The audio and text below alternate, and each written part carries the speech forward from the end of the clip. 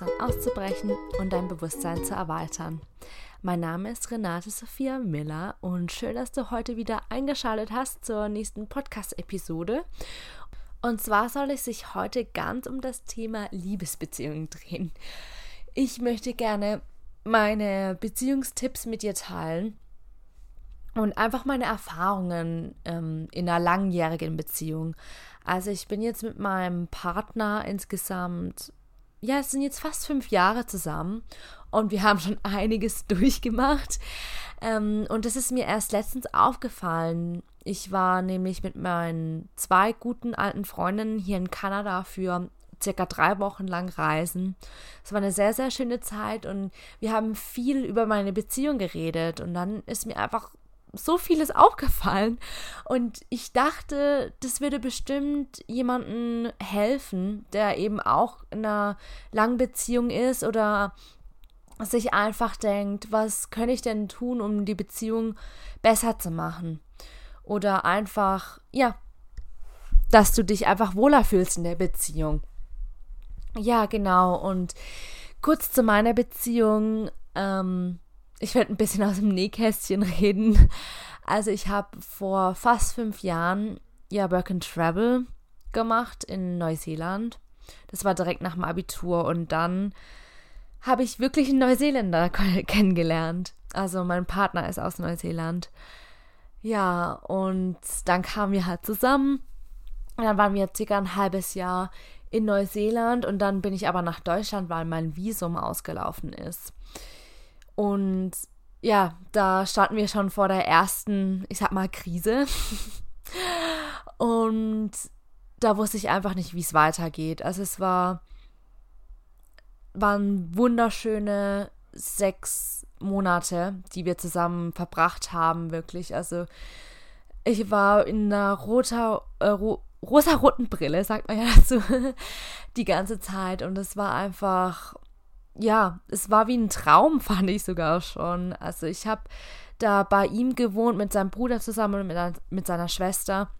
Und er hat Couchsurfing angeboten.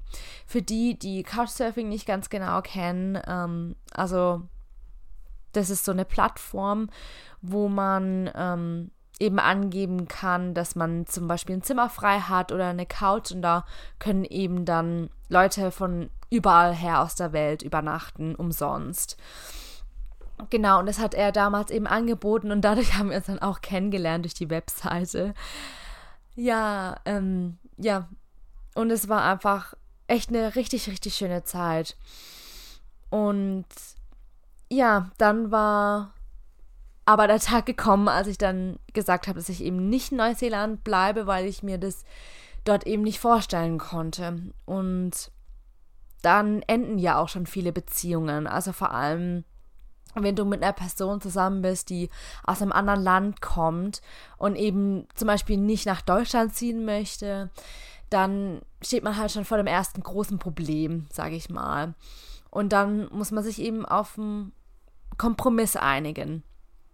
Und ich war damals eben nicht bereit, nach Neuseeland zu gehen, weil es mir einfach wichtiger war, nach Deutschland zu gehen, zu meiner Familie zu gehen. Aber ich hatte einfach auch so unglaublich Art Angst. Ich war noch sehr, sehr jung.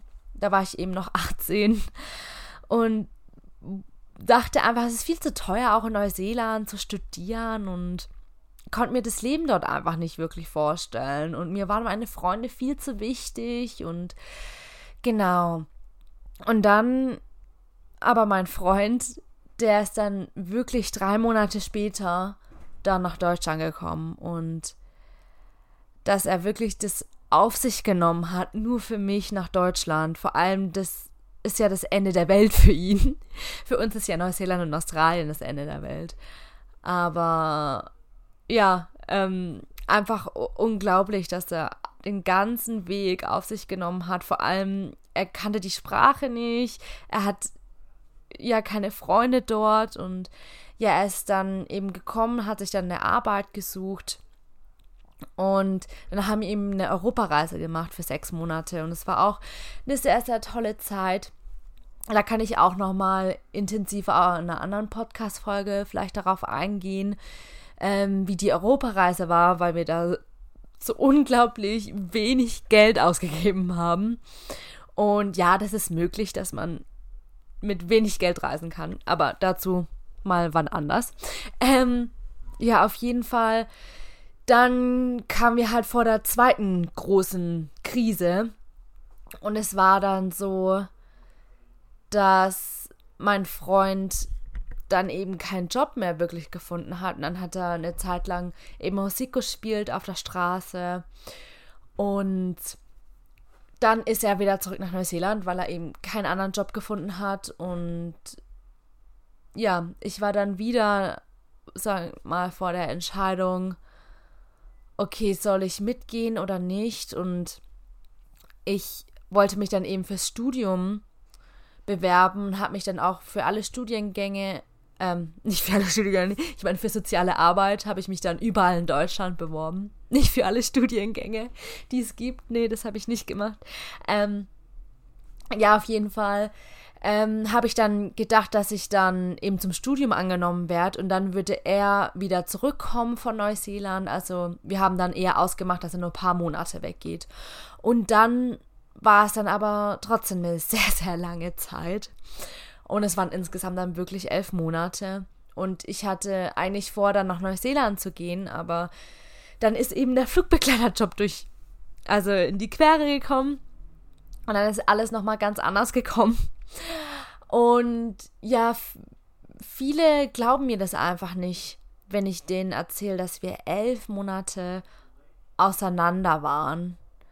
Und wenn ich mal so zurückdenke, ich weiß ehrlich gesagt auch nicht genau, wie wir das geschafft haben, wirklich auch noch Kontakt zu halten und daran festzuhalten und dieses Vertrauen zu haben. Und ja, also ich glaube, es ist halt auch so unglaublich schwer, vor allem wir auch in Deutschland, dieses Vertrauen zu haben, dass zum Beispiel dein Partner, wenn er jetzt am anderen Ende der Welt ist, dich nicht fremd geht, dich nicht betrügt, dass du ihm einfach immer glaubst, was er macht und tut. Und dann kommt auch schon mein erster Beziehungstipp. Ehrlichkeit. Also Ehrlichkeit war für mich in meiner Beziehung das Allerschwierigste, weil ich immer sehr damit gestruggelt habe, meine Gefühle zu zeigen und auch zu sagen, wie es mir geht, also wenn ich eben ein Problem habe mit meinem Partner oder wenn eben ein Problem aufgekommen ist und ehrlicherweise das zuzugeben, zum Beispiel, dass du deinen Partner aus Versehen betrogen hast oder irgendwie sowas Ähnliches, also, oder dass du aus Versehen jemanden geküsst hast. Es muss jetzt auch nicht dein Partner betrügen sein, sondern einfach andere kleine Dinge, dass du deinen Partner einfach anlügst und einfach nicht ehrlich sein kannst, weil du Angst hast, wie die Person reagiert. Und bei mir war das eben auch oft so und dass ich war schon ehrlich zu meinem Partner, aber wenn es um meine Gefühle ging, war ich eben nie wirklich ehrlich. Und das ist halt auch noch umso wichtiger, dass du ehrlich bist über deine Gefühle und dass du bereit bist, deine Gefühle auch zu zeigen. Und mein zweiter Tipp ist dann auch, was mit der Ehrlichkeit auch zusammenhängt, ist Verwundbarkeit. Sich verwundbar zu zeigen. Und einfach zu zeigen, dass man einfach nur ein Mensch ist. Und ja, irgendwann geht eben diese Phase vorbei in einer Beziehung, wo man versucht, so perfekt und zu sein wie nur möglich für den Partner, damit der Partner ja nicht schlecht von dir denkt. Und vor allem finde ich, in einer Fernbeziehung ist es eben auch so, dass man nie so sich verwundbar zeigen möchte und nie so ehrlich sein möchte. Aber was eben unsere Beziehung am Leben gehalten hat, war halt wirklich diese 2 Punkte vor allem. Und bei mir war irgendwann auch so ein Punkt angekommen, wo ich so arg an der Beziehung gezweifelt habe. Und da bin ich ganz ehrlich mit dir. Vor allem, wie gesagt, auch in einer Fernbeziehung ist es einfach so schwer, mal nicht Zweifel zu bekommen, weil du einfach denkst, ist es jetzt wirklich wert, so eine lange Fernbeziehung zu halten, oder soll ich mir doch einfach jemand anderes suchen? Ja, diese Gedanken kommen einfach, und das ist aber auch völlig normal. Und da will ich dir das auch wegnehmen, dass du dich selbst beurteilst dafür. Und das ist bei mir auch so ein großer Punkt gewesen, dass ich Angst hatte, mit meinen Freunden zum Beispiel darüber zu reden, dass ich Zweifel habe. Oder ja, weil ich eben in so einer langen Beziehung bin und man eben dieses Image auch so ein bisschen aufrechterhalten möchte. Und ja, also wie gesagt, mir fiel es echt manchmal schwer, weiter dran zu glauben, dass es gut ist, dass wir zusammen sind. Ich glaube, ich war noch nie so ehrlich in einer Podcast-Folge wie heute. Aber das liegt mir einfach so sehr am Herzen, weil ich mir denke, ich bin nicht alleine mit diesem Gedanken. Es gibt so viele andere Menschen, und ich habe auch mit schon vielen Freundinnen auch geredet, die in einer langen Beziehung sind, die einfach genau das Gleiche denken. Und du bist nicht alleine, auch wenn du vielleicht diesen Gedanken hast. Bewerte dich nicht dafür, wirklich, bewerte dich nicht dafür. Akzeptiere es, dass es da ist, und sei liebevoll zu dir. Und das musste ich einfach auch lernen, dass ich mich nicht sofort wegen jener Kleinigkeit dann beurteilt habe, weil ich dann eben gezweifelt habe wegen meiner Beziehung oder weil ich eben nicht ehrlich war in der Beziehung oder mich nicht mit meinen Gefühlen gezeigt habe und mich dann sofort auch gleich als schlechten Menschen eingestuft habe. Ja, und ich wollte nochmal auf den Punkt zurückkommen, auch mit der Ehrlichkeit. Also ich muss sagen, bei unserer Beziehung war es auch so, dass ich viel mehr ehrlicher wurde mit der Zeit. Also wirklich, vieles kommt mit der Zeit auch in der Beziehung. Und man muss auch geduldig sein. Am Anfang ist man eben noch nicht so offen und man will ja seinen Partner auch nicht verschrecken. Bei uns war es auch so, in den 11 Monaten kam eben so ein Punkt, wo wir beide gezweifelt haben. Und das fand ich so das Krasse, dass es nicht nur mir so ging, sondern eben auch meinem Partner. Und wenn man eben in so einer Fernbeziehung ist, dann kommen die Zweifel ja umso schneller. Ja, aber darüber haben wir aber gar nicht geredet, denn wir kamen erst darauf, als ich sehr, sehr ehrlich zu ihm war über meine Gefühle und eben ein Thema angesprochen habe, über das wir vorher nicht geredet haben, und ich einfach so ehrlich zu ihm war und er dann eben meine Verletzlichkeit und Verwundbarkeit gesehen hat. Und das fand ich so das Schöne. Er hat dann zu mir gemeint, dass er das einfach so schön fand, dass ich mich so verletzlich gezeigt habe. Also es war wirklich so, als wäre ich wie so ein nacktes Buch. Also einfach, ja, also man sieht mich mit all meinen Facetten. Dass ich wirklich alle meine Masken abgelegt habe. Und das hat ihm dann Vertrauen gegeben. Denn er hat gemerkt, wow, sie öffnet sich so sehr, und es ist ein Vertrauensbeweis, ein absoluter Vertrauensbeweis, und das hat unsere Beziehung so sehr gestärkt. Und danach haben wir erst über unsere Zweifel geredet, weil wir plötzlich gemerkt haben, das tut der Beziehung so unglaublich gut, wenn man so offen ist und so ehrlich und wenn man über so unangenehme Themen redet. Ja, und dann haben wir eben darüber geredet, dass wir beide Zweifel haben, und haben dann eben auch darüber gesprochen, wie wir es genau weitermachen. Und wir haben dann für uns beschlossen, dass wir das alles eher so locker ansehen und offen sind. Und so, das wäre auch so mein nächster Tipp, dass man einfach sich locker macht. Also das hört sich jetzt einfach an.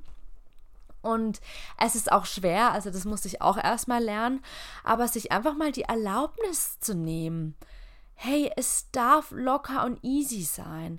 Es muss nicht so zwangshaft daran festgehalten werden, dass wir in der Beziehung bleiben müssen. Denn wir haben uns dann wirklich auch in der Fernbeziehung dann gesagt, also es war jetzt nicht eine offene Beziehung, sondern wir waren schon zusammen, aber wir haben beide einfach gesagt, dass wir nicht mehr dieses Zwangshafte machen wollen, weil das uns beide einfach nicht gut tut. Vor allem wegen der Ferne.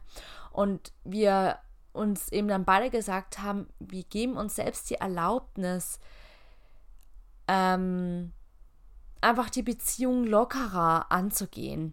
Und eben nicht daran festzuhalten. Und es bedeutet jetzt nicht, dass du jetzt sofort nach einem neuen Partner dann suchst, weil dann alles so offen und locker easy ist. Also das ist nicht das, was ich meine, sondern einfach, ja, einfach offen sein und nicht versuchen wollen zu kontrollieren und auch deinen Partner kontrollieren zu wollen. Denn ich finde, daran scheitern auch die meisten Beziehungen, weil ein Teil, entweder Mann oder Frau, ist jetzt vollkommen egal, möchte eben kontrollieren. Und das ist eben ein Zwang. Und das Gegenteil von Kontrolle ist eben Vertrauen. Und ja, darüber habe ich ja auch noch ein Interview geführt mit der lieben Stefanie Draheim. Das ist, glaube ich, die 19. Folge. Hört da auf jeden Fall auch mal rein. Ist auch eine richtig, richtig schöne Folge über Kontrolle versus Vertrauen geworden, die ich dir nur ans Herz legen kann. Noch eine Erkenntnis, die ich mit dir teilen möchte, ist, dass die 11 Monate waren an sich schon super, super schwer. Aber es war im Nachhinein eigentlich das Beste, was uns beiden in der Beziehung hätte passieren können. Denn in dieser Zeit haben wir angefangen, uns als eigenständige Individuums zu erkennen und zu erkennen, was macht mich eigentlich aus und nicht, was macht uns aus. Denn ich finde, es passiert in einer Beziehung so, so schnell, dass man nur noch als wir denkt, anstatt ich bin ein Individuum und du bist ein Individuum. Und dass jeder seinen eigenen Weg auch geht. Also das soll jetzt nicht egoistisch oder sowas klingen, sondern eher, dass ihr beide euch einfach den Raum gebt, so sein zu können und sich so entwickeln zu dürfen, wie ihr wollt. Und bei mir war es halt in der Beziehung so vor den 11 Monaten, dass ich einfach immer die Dinge gemacht habe, die mein Partner mag. Weil ich einfach dachte, das gehört dazu und weil ich mich nicht selbst entwickelt habe genug, um ehrlich zu sein. Also ich war eben noch in so einem Alter, wo ich einfach immer jemanden sozusagen gebraucht habe, sage ich mal, wo mir so in die Hand nimmt und ich war eben auch sehr, sehr offen gegenüber allen möglichen Hobbys, Musik oder was auch immer. Deswegen fand ich es auch immer toll, was mit meinem Partner eben gemeinsam zu machen und eben dieses gemeinsame Interesse zu entwickeln. Und was ich dann eben bemerkt habe in 11 Monaten, krass, ich muss mich ja jetzt mal mit mir selbst beschäftigen. Und das war für mich aber eine sehr schöne Zeit, weil ich dann plötzlich für mich erkannt habe, wow, krass, ich habe so ein super großes Interesse für Yoga entwickelt, für Ernährung. Und es hat mir dann plötzlich gezeigt, krass, es ist unglaublich wichtig in einer Beziehung, auch Zeit mit sich selbst zu verbringen. Und das ist so ein weiterer, also mein 4. Tipp, Zeit mit sich selbst zu verbringen, also dass man wirklich mal Zeit voneinander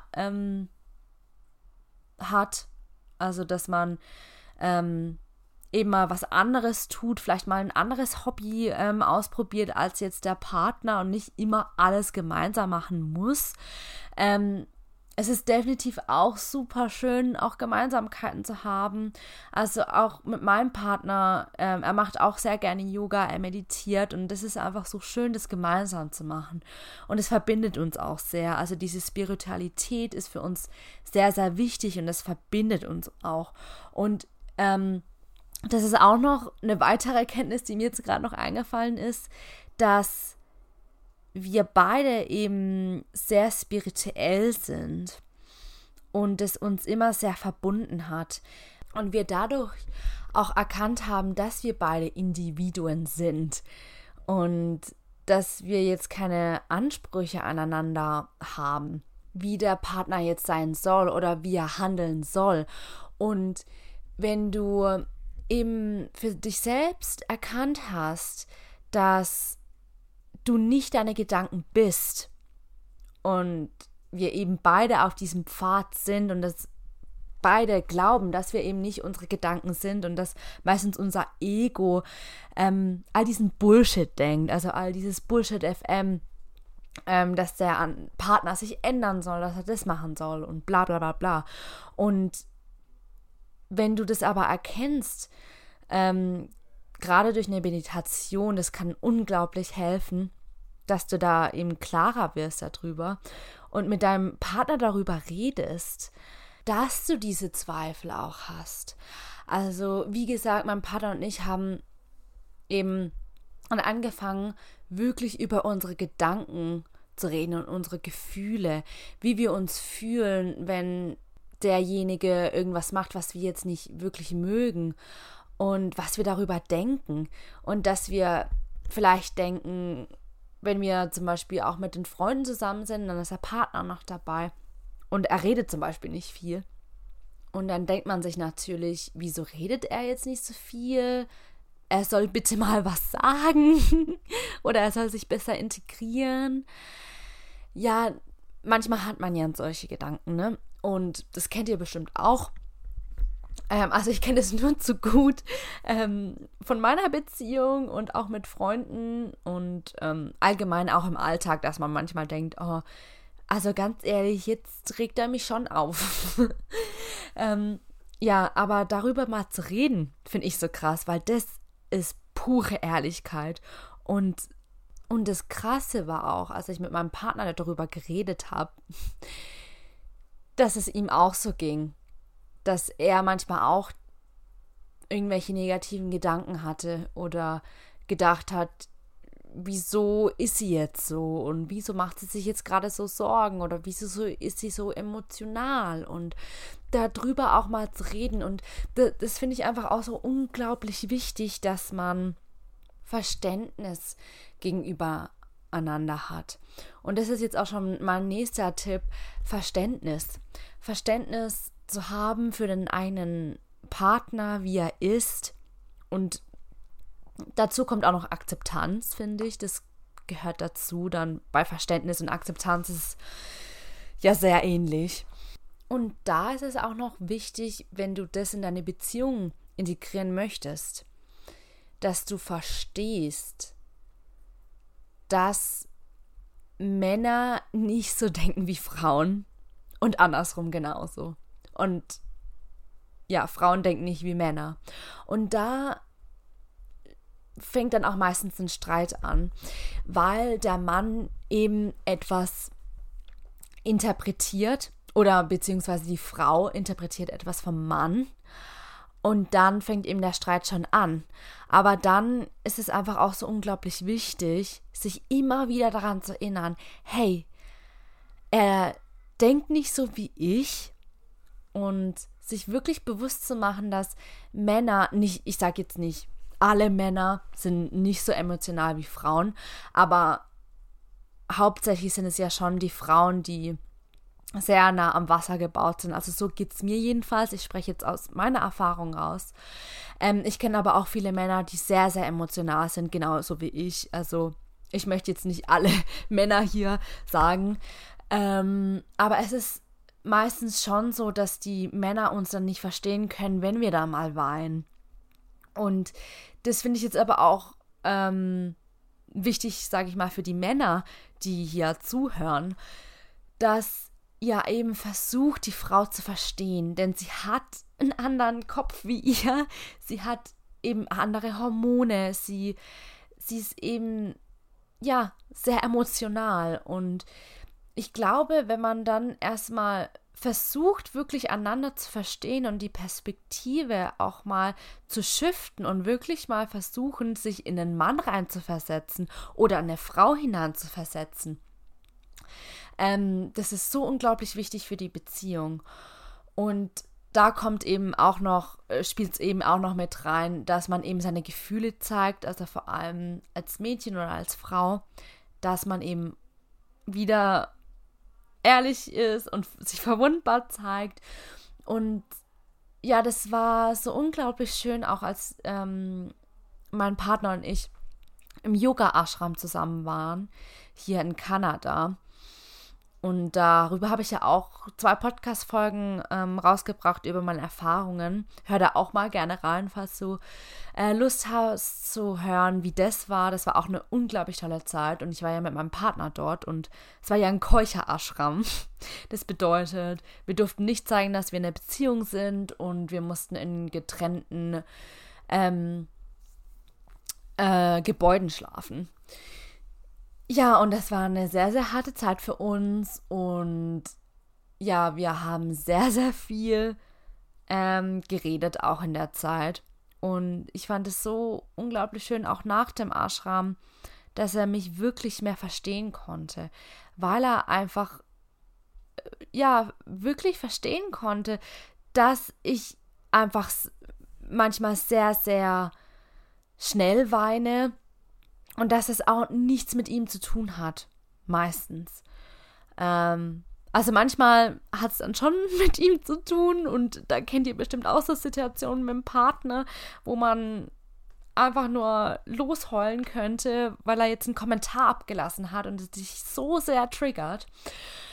Aber da war es einfach so, weil wir von so vielen Frauen auch umgeben waren, dass er eben diese weibliche Energie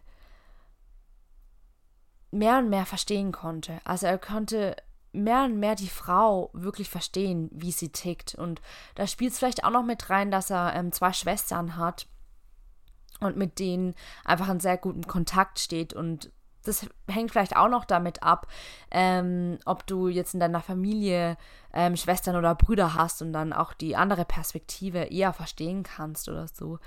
Ja, auf jeden Fall war das einfach so toll, weil ich dann wirklich mehr und mehr offener war, weil er mich mehr akzeptiert hat. Und das finde ich auch so unglaublich wichtig in der Beziehung, dass man in der Beziehung das gibt, was man möchte. Und daran scheitert auch so viele Beziehungen, beziehungsweise es gibt so viel Streit und das kenne ich aus meiner Erfahrung so gut, dass man zum Beispiel Anerkennung möchte oder dass man jetzt Aufmerksamkeit möchte und der Partner das aber nicht checkt. Also es ist ja so oft so, das kennt ihr ja, bestimmt auch von Männern und von Jungs, dass die Frau eben voll emotional ist und der Mann denkt sich, okay, was ist jetzt mit der los? Ich tue einfach mal so, als wäre nix und genau, und der kann ja nicht unseren Verstand lesen oder unsere Gedanken lesen. Und wir können ja wiederum aber auch nicht die Gedanken vom Mann lesen, ne? Und ja, dann ist es aber eher so, dass man eigentlich nur in den Arm genommen werden möchte und einfach nur gesagt haben möchte, dass man geliebt ist, dass man beschützt ist, dass alles gut ist. Ja, genau. Oder dass die Frau dann eben so tut, als wäre nichts. Und das war auch oft bei mir so, dass ich eher so getan habe, als wäre nichts, obwohl das eine Situation war, die mich so getriggert hat und ich so emotional wurde und ich das aber nicht gezeigt habe. Und ich das runtergeschluckt habe und ich gesagt habe, das kann er eh nicht verstehen und dass wir schon mit dieser Einstellung meistens in der Beziehung sind, der kann mich eh nicht verstehen. Und das Ding ist dann aber, dass du dann aber auch nicht versuchst, den anderen zu verstehen. Ja, und da ist eben Empathie so sehr wichtig. Ich habe dann auch meinem Partner auch gesagt, dass ich das Gefühl manchmal von ihm bekomme, nicht genügend Anerkennung und alles zu bekommen. Und wir haben wirklich darüber auch geredet. Und er auch meinte, dass es ja nicht seine Absicht ist, es mir nicht zu geben. Und das bedeutet einfach, wenn du das in der Beziehung willst, wenn du mehr Anerkennung willst, mehr Aufmerksamkeit, mehr Liebe, dann musst du bereit sein, das schon zu geben zu deinem Partner. Denn dann hatte ich das Gespräch auch mit meinem Partner, dass er das Gefühl hatte, dass ich ihm nicht mal Aufmerksamkeit gebe, sondern dass ich dann eher will, dass es um mich geht, obwohl das ja auch nicht meine Intention ist. Und es ist eben in der Beziehung ein ständiges Geben und Nehmen. Und wenn du aber bereit bist, einfach das schon zu geben, dann wirst du das auch zurückerhalten, also meiner Erfahrung nach. Und es ist einfach so schön zu sehen in der Beziehung. Was ich auch noch bemerkt habe, als wir uns beide eben weiterentwickelt haben und ich auch sehr viel, zum Beispiel im letzten Jahr, viele so Online-Kurse gemacht habe. Ich bin auch zu einem Seminar gegangen über Persönlichkeitsentwicklung, habe mich da weiterentwickelt und habe so sehr an mir gearbeitet und ich dann einfach auch sehen konnte, krass, wenn ich an mir arbeite und weitergehe, dann beeinflusst es meinen Partner eben auch und er kommt mit mir. Und selbst wenn er jetzt keine Online-Kurse oder irgendwas Ähnliches in die Richtung gemacht hat, ist da trotzdem ein Shift zu sehen. Und das ist jetzt bestimmt nicht in jeder Beziehung so. Ich spreche jetzt allgemein nur über meine Erfahrungen in meiner Beziehung und wie es einfach in meiner Beziehung war. Und ja, dass es einfach so unglaublich schön war zu sehen, dass derjenige sich eben auch weiterentwickelt hat. Und ja, dass du nicht immer den Fehler am Partner dann siehst. Oh, der entwickelt sich jetzt nicht weiter, sondern dass du eher auf dich wirklich schaust. Und das ist auch so mein weiterer Tipp in der Beziehung, dass du nach dir schaust auch. Dass du dir selbst was Gutes tust und dass du nicht dauernd auf deinen Partner guckst und dauernd dich nach ihm richtest, sondern wirklich Zeit mit dir selbst beschäftigst und dann eben was ganz alleine tust. Das habe ich ja auch schon vorher in der Podcast-Folge gesagt, dass man eben als Individuum was Eigenständiges suchen sollte für sich selbst, also ein Hobby. Nimm dir mal selbst Zeit für dich und weiß nicht, geh zu einem Seminar oder geh zu einer Yogastunde, also mach wirklich was Gutes für dich selbst und du wirst merken, das erfrischt die Beziehung total. Du wirst auch merken, wenn du nach dir selbst schaust, nach deinen Bedürfnissen, dann wird es deine Beziehung umso mehr stärken, weil du dann eben umso bekräftigter in die Beziehung gehen kannst. Und wenn du aber ausgebrannt bist und immer alles nur für deinen Partner tust und immer nur nach ihm schaust, wird dir das im Long Term einfach nicht gut tun. Und der Beziehung definitiv auch nicht. Was bei meinem Partner und mir auch noch so war, dass wir beide bereit waren, an der Beziehung auch zu arbeiten. Und nachdem wir einfach so offener geworden sind und uns mehr verwundbar gezeigt haben, kam dann auch einfach dieser Punkt, hey, was können wir denn eigentlich besser machen? Und sich dann wirklich mal Zeit nehmen und sich hinsetzen und mal wirklich die Punkte einfach durchgehen, wo man sich einfach wünscht, was könnte man eigentlich besser machen?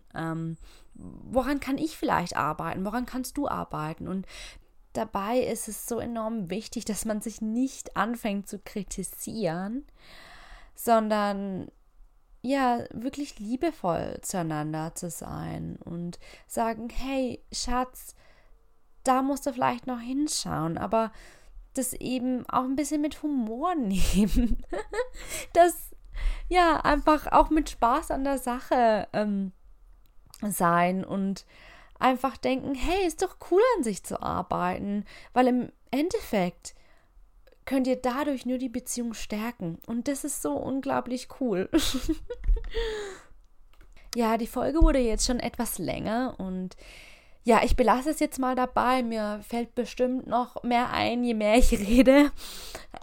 Aber ja, wenn dir die Folge gefallen hat, kann ich definitiv auch nochmal einen anderen Teil dazu machen und vielleicht näher auf bestimmte Themen eingehen, wenn euch irgendwas beschäftigt oder wo ihr denkt, ja, da würde ich vielleicht auch noch irgendwelche Tipps gerne hören oder Erkenntnisse von einer langen Beziehung oder einer Fernbeziehung oder was auch immer.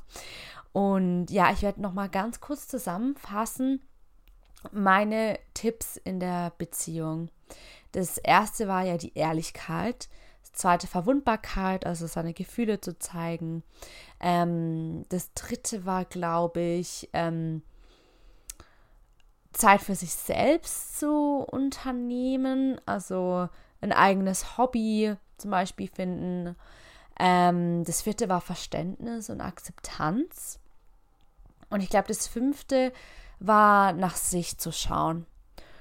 Und genau, das war jetzt so im Groben zusammengefasst. Ich hoffe, du konntest viel von der Folge mitnehmen und hattest Spaß, mir zuzuhören. Ja, die Folge kam jetzt von meinem Herzen.